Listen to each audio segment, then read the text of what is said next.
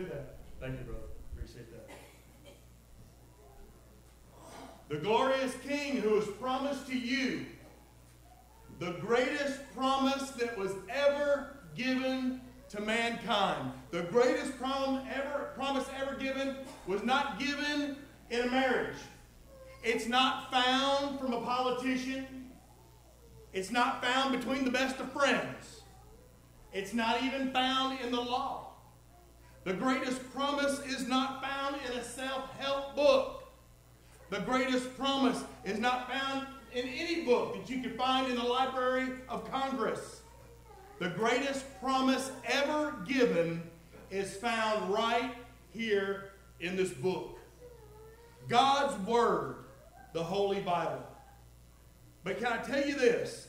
If every Bible in the whole world was destroyed, and we only had the one verse we're going to be talking about today, it would be enough to save the whole world if people would just listen and obey it. This verse we're going to share today is the good news in a nutshell. It is both the easiest sermon to preach and the hardest sermon to preach. It's easy because anybody can preach John 3:16, but it's hard because no one could ever give this verse the justice that it's due. One verse today. Does that mean it's going to be a short sermon? No. Amen. John 3:16. The Word of God says, "For God so loved the world that He gave His only begotten Son, that whoever believes in Him should not perish, but have everlasting life." I want to share that verse with you in a couple of other translations. Listen to this one. God loved the people of the world so much that He gave up His only Son. Every person, therefore, who commits himself to Jesus will not be destroyed. Instead, that person will have eternal life. Here's another translation for you. This is how much God loved the world. He gave His Son, His one and only Son, and this is why. Because there's no need for anyone to be destroyed, but by believing in Him, anyone can have whole and lasting life. One more translation for you. For so greatly did God love the world that He gave His one and only Son, that everyone who trusts in Him would not perish, but have the life of ages. Friend, I want to tell you this morning, God wants you to live with Him eternally. And it's your choice. Today, we're going to ask 4 questions that I believe this one verse answers. The first question that we're going to ask is, what is the cause of salvation? Why are people saved? The first part of that verse says, "For God so loved the world." See, some people think of God as this monster in the sky, that He's just a God of wrath. And you know, we do need to recognize the fact that God is a judge of those who trample the blood of Jesus underfoot. We need to understand that if people treat Jesus that way, they're going to feel God's wrath. Amen? That's right. But His wrath only exists because He loved His Son so much. Let me tell you this. God wants you to know the span of His love. He loved. How long has God loved the world? When did God first begin loving the world?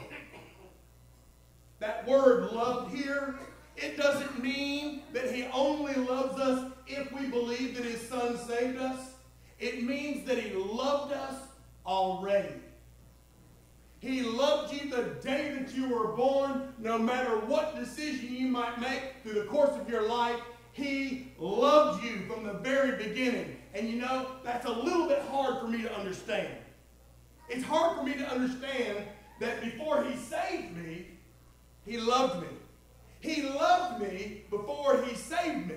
But according to Romans 5:8, that Brother Hal shared, God demonstrated His own love for me in that while I was still a sinner, Christ died for me. He loved me. You know, a mother might say to her filthy child, go wash your face, and then I'll love on you some. But that's not what God says. God says, come here, let me love on you. Yeah. Now go wash your face. Amen? Salvation, friend, being saved is not of any human being. It's not of any church. Salvation is of the Lord, and it doesn't begin with the goodness or the cleanness of any person. Salvation begins in the heart of God. And it's not his desire that any perish, but that all come to repentance and be saved. You know, when Captain Nansen was looking for the North Pole, his ship entered in some deep Arctic waters, and every day, Captain would have his crew to gather up all the rope and let the anchor down to measure the depth of the ocean at that point. One day, he came to the place where the water was exceptionally deep, and he let down the anchor. But the anchor never touched the ground, never touched the bottom of the sea. So he gathered up all the remaining rope, and he tied it on board, or tied it to the rope, and he attached it, and it still never reached the bottom. In his captain log, he noted the depth of the waters. He wrote this.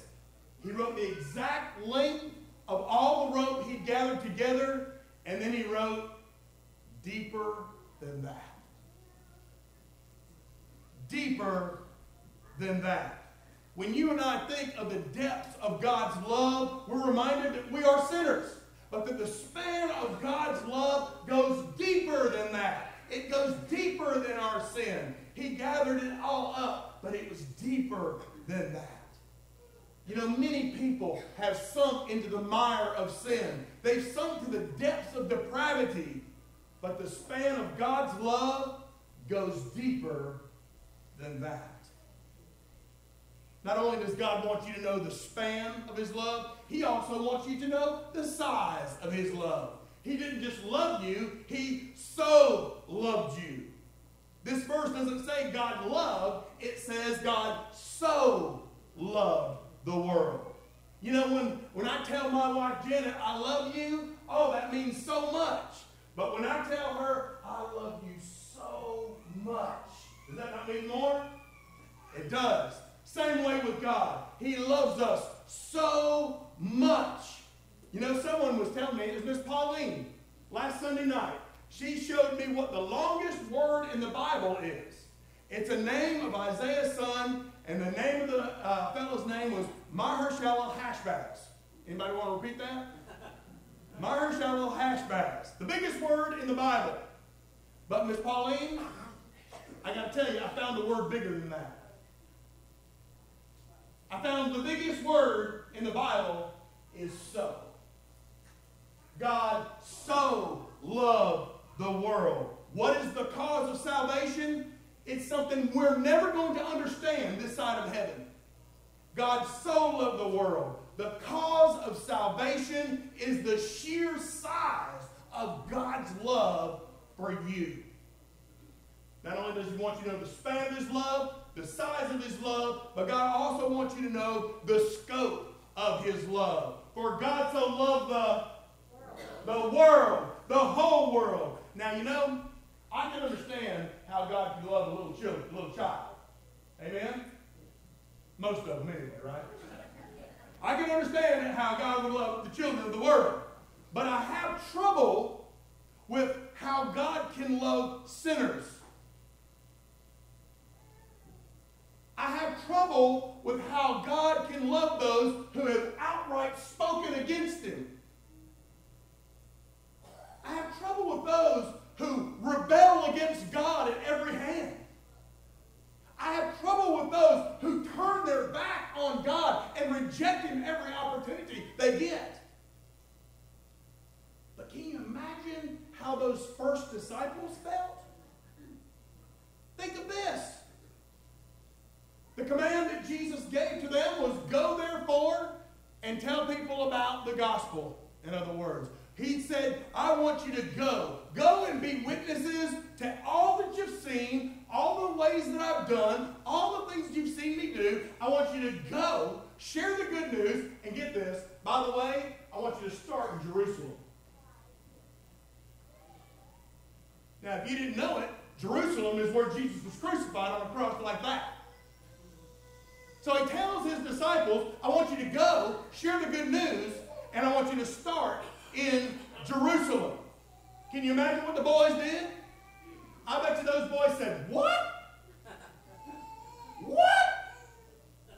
Lord, don't you know that that's the place where they crucified you? Don't you know that that's the place where they tortured you, where they beat you? Don't you know that? And now you want us to go witness there? I don't think so. But in his command, this is what Jesus was telling them. Go to the ones who jammed that crown of thorns into my brow and tell them I love them. Jesus said, boys, go to those Roman guards who drove spikes into my hands and feet and tell them I love them.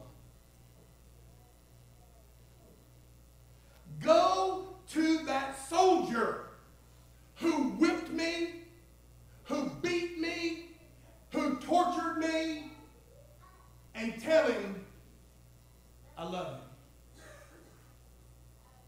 Go to that whole crowd that witnessed me being crucified. Go to that crowd who cursed me and tell them all I love them. Friend, that's how God's love works. God's love doesn't hold any grudges. He's always ready for you to come back and receive his love. His love, it seeks the lost. It doesn't matter what condition you're in. Your goodness or your cleanness has nothing to do with how much God loves you. But then I asked another question that this verse answers. What is the cost of salvation? What did it cost to save me? Well, we know that our salvation cost God a great sacrifice. That he gave. That's what a sacrifice is when we give. When God gave us bodies, he took the dirt of the earth. But when he purchased our salvation, it took the spilling of Jesus' blood. Amen? Salvation, friend, is indeed free, but it was not cheap. It took a very great sacrifice. One of my favorite books I've ever read, of the few, amen, is a book called The Man in the Mirror by Patrick Morley. And in it, he tells about a group of men who landed in this secluded bay in Alaska for some salmon fishing. They landed in there in a pontoon-type aircraft, but when they returned to the seaplane, it had floated aground because the tide went out. But when they finally got back in it and the tide had come back in, the plane took off and got a couple of feet off the water, and then before long, it crashed right back down into the sea. Somehow, when it went aground, the rocks had punctured the pontoons and they filled it with water. So there was too much weight for the seaplane to take off. So the plane began to sink. And the three men and one of them's 12-year-old son both prayed, and then they jumped into the icy waters. Trying to swim ashore, two men made it. And then they looked back out into that bay, and they noticed that there were still two out there. That 12-year-old son and his daddy. Now, his daddy was a great swimmer, but the son couldn't make it. And so the father wrapped his arms around his 12-year-old son, and the other two on shore watched as the two drifted out to sea to their certain death. Friend, that's a great sacrifice. But that sacrifice ain't nothing compared to the sacrifice God made to purchase your salvation. Our salvation certainly cost God a great sacrifice, but it also cost God his son, his only begotten son. How many of you know that God owns the cattle on 1,000 hills? Amen. God's pretty rich. Amen. He's filthy rich. Amen. He owns them all. He owns the cattle on 1,000 hills. But he didn't give those cattle for your salvation. How many of you know that in heaven, the streets are made of gold? How many of you know that? Amen. But you know what? God didn't give the gold in heaven for your salvation. What did he give? His only Son. You know, so many actors and actresses these days are filthy rich millionaires. And those millionaires, they give to charities all the time. But all they do is they give out of their excess.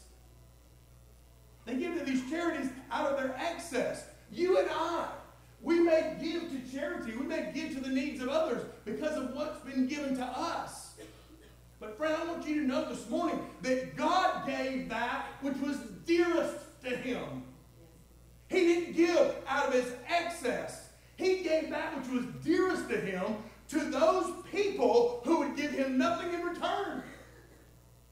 He gave that that was dearest to him to those who would reject him, who would despise him, who would rebel against him, and who would disobey him.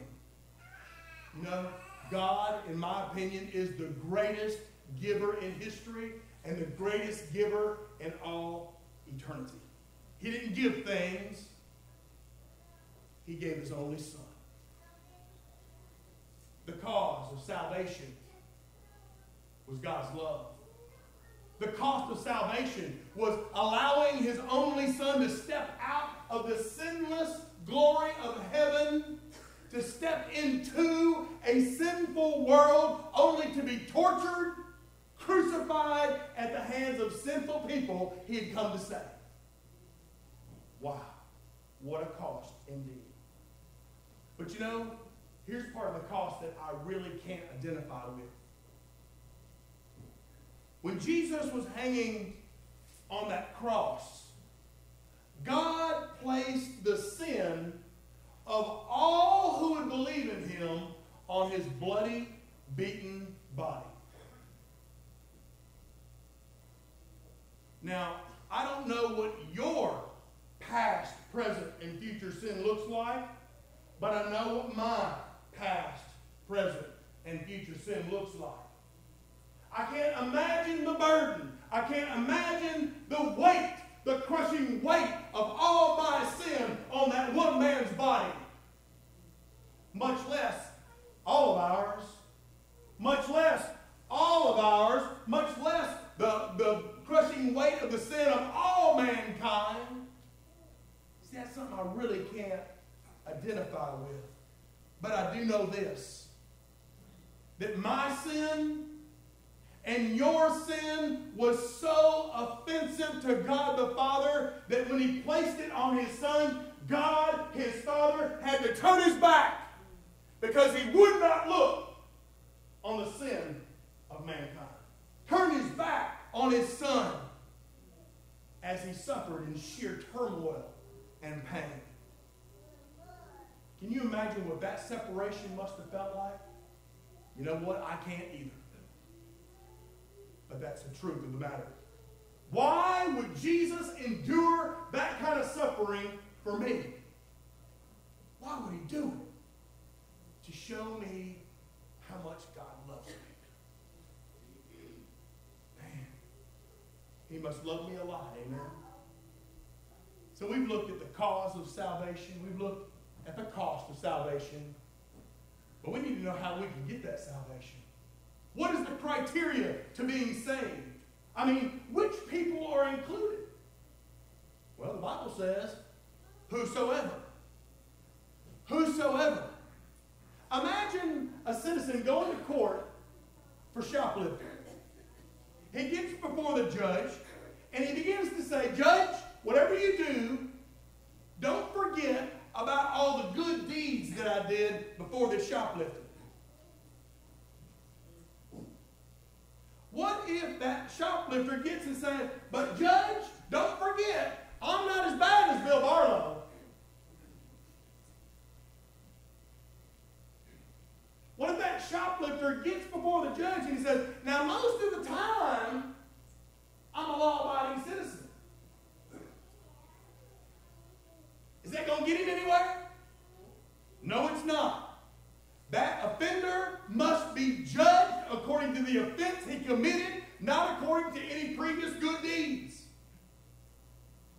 if justice is going to be done, then somebody's got to pay. Somebody's got to pay, and that someone should be the one who committed the crime. Unless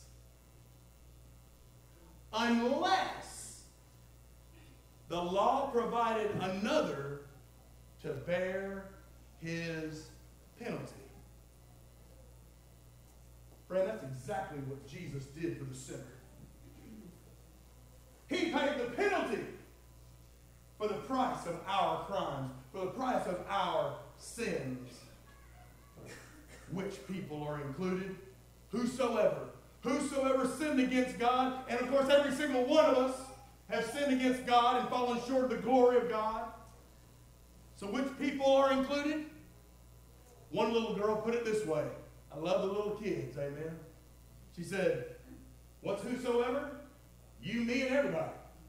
Amen? Whosoever.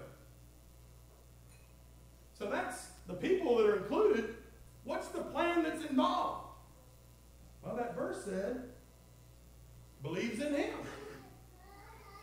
It doesn't say that I have to do anything else, and it says, whoever believes in him. I love it when God speaks simply to where even this hardhead can understand it. Whoever believes in him. If you, me, and everybody else believes in him, that means we're obeying God's plan for salvation. I love it the way that M.S. Lockridge said it. Here's how he said it. He said, you don't have to have certain parents. Just believe.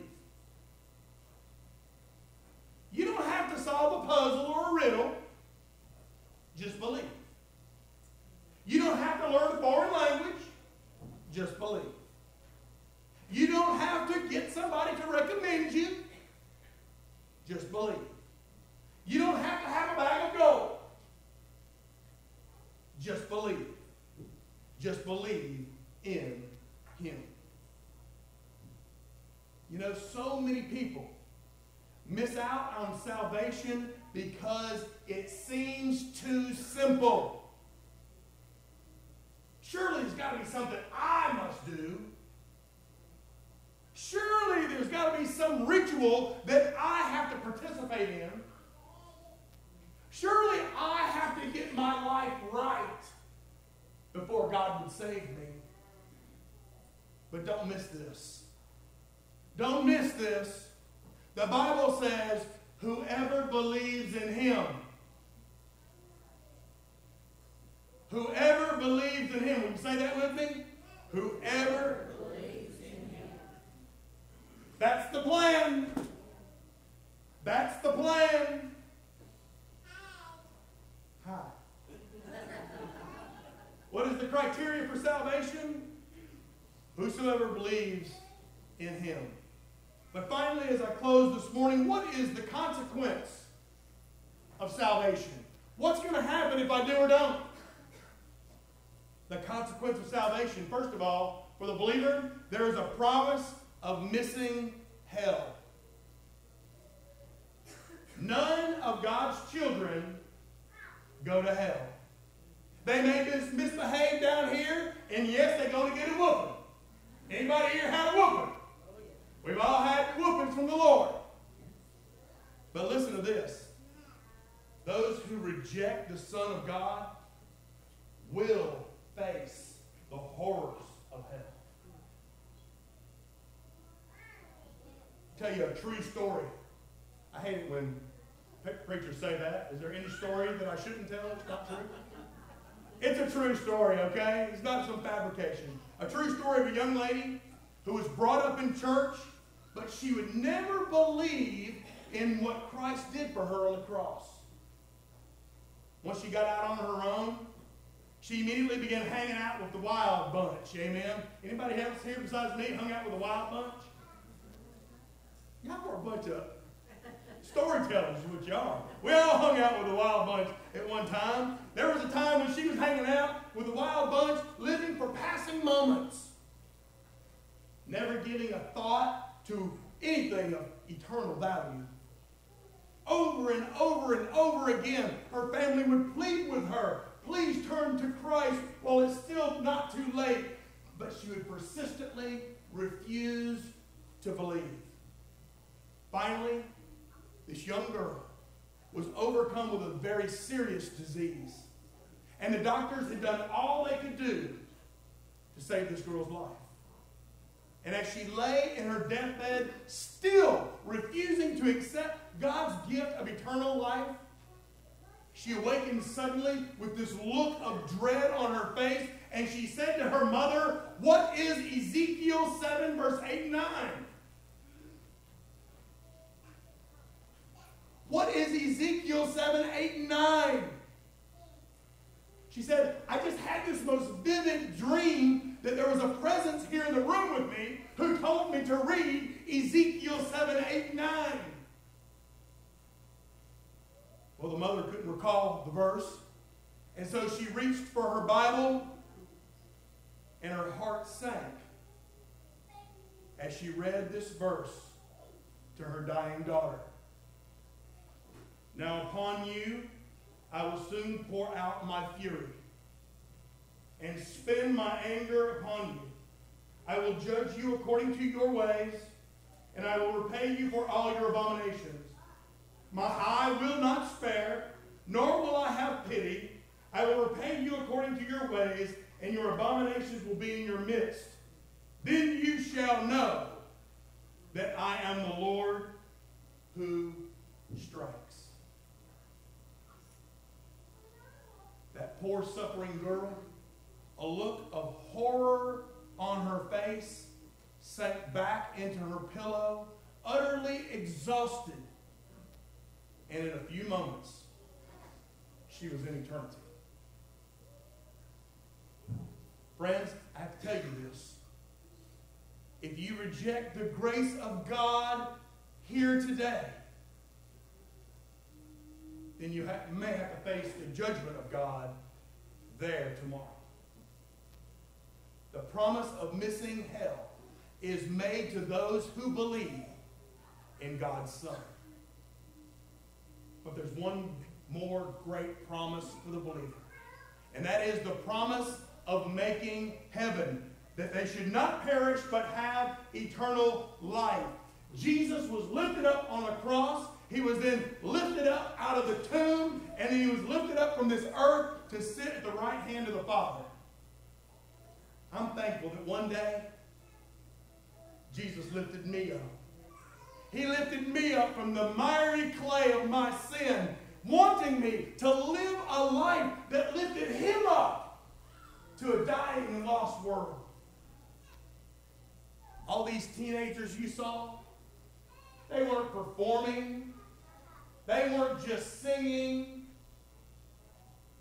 BYG was declaring to you, lifting up Jesus Christ in hopes that if there's one lost person in this room, that you would believe. Believe and be sure that you're making heaven. He's going to come one day and he's going to lift me up. He's going to lift all the believers up. And then we're going to have everlasting life with him. You know, I read about Billy Graham, one of my heroes in the faith.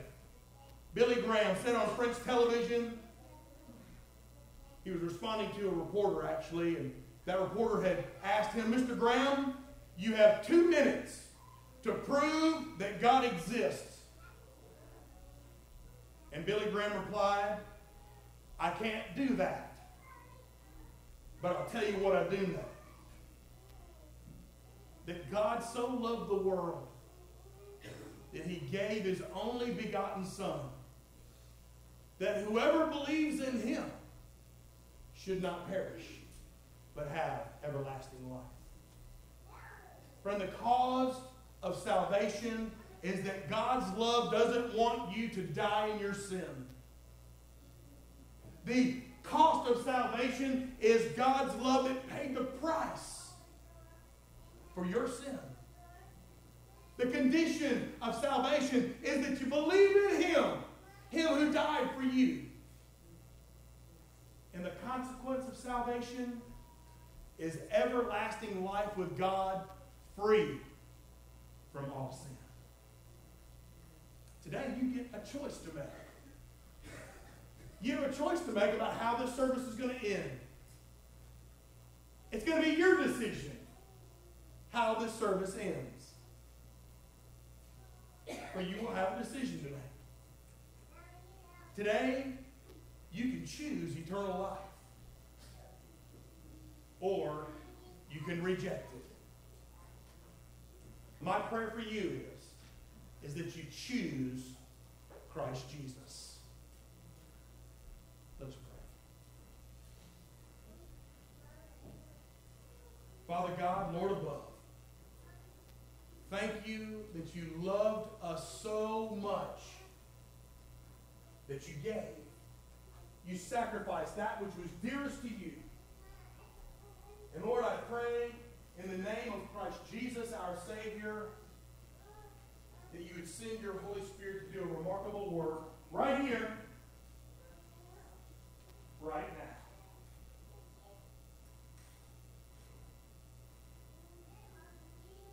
Father, in a room full of this many people, there's no doubt that there is at least one, probably many others, that have never professed their faith and their belief and their trust in the Savior you provided, your Son, Jesus.